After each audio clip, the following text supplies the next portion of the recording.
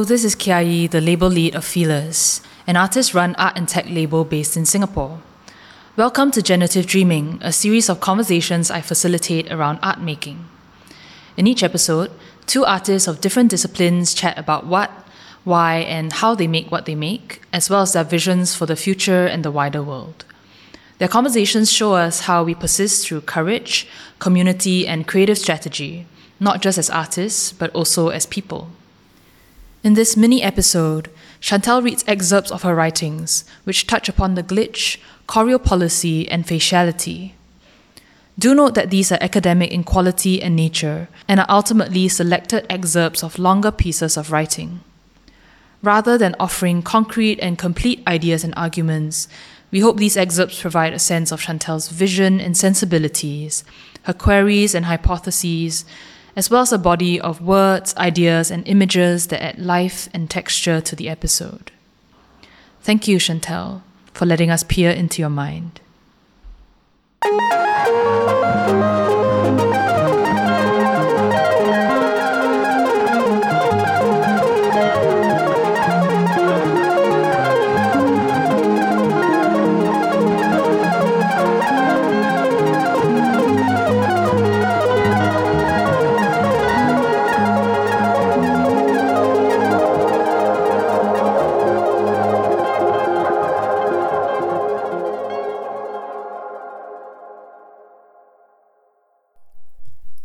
To glitch and to be a glitch acknowledges the system, the codified, pre-programmed navigation of the world.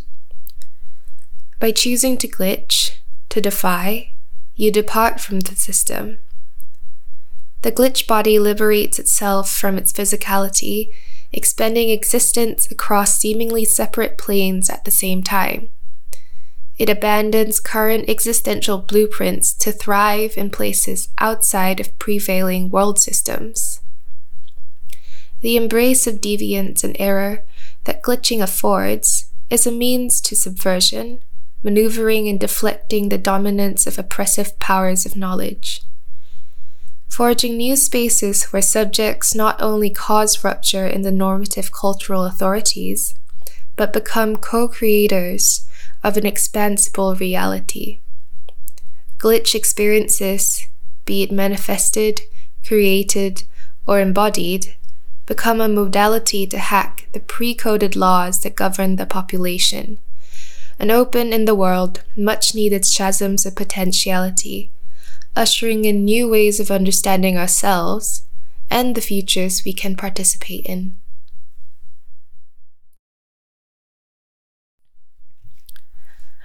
The implications of a controlled society is one where to be is to fit a pre-choreographed pattern of circulation, corporeality, and belonging. To exist is to be coded unknowingly into the endless reproduction of conformity. To move choreopolitically is then to rupture this being, to seek to exist in a reality where there is a space for a void. To err within a system of codes, to glitch, could be such a void. A glitch space of ambiguity, agency, reinvention, spontaneity, and error becomes a paraspace to our pre-assigned reality where policing would more likely fail, and we are less bound to the consequences of such scripting. With that, our impoverished choreographic imagination is emancipated, and as we move within the glitch space, we enter and reclaim a freer socio-material space. The poignant imagery used in 1,000 Plateaus evokes a sensuous understanding of the face.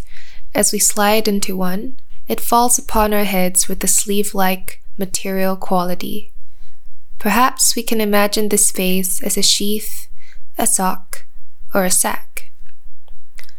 Because it lies outside our corporeal forms, it suggests that we can potentially alter it, instead of it overcoding and altering us. A probe head is a tool that prods against the surface of the face as if in search to dismantle it, and has a tentative temperament that ultimately is freed from faciality, off a different inhumanity. While this effect promises the absolute departure of the face, I argue that it is precisely the humanity of our faces we should hold on to, rather than discard. We can do so by merging our bodies with our face, by aligning the searching modality of probe heads towards the bleed. We initiate an active resistance within the confines of the abstract faciality machine. Far from Jesus Christ superstar, I am more likely to be perceived as English-speaking Asian sex bot, my face inescapably part of the techno-orientalist discursive imagery so often emulated in future-oriented cyberpunk, post-apocalyptic dystopic genres. I am unable to retain my subjectivity as a fetishized stereotype either.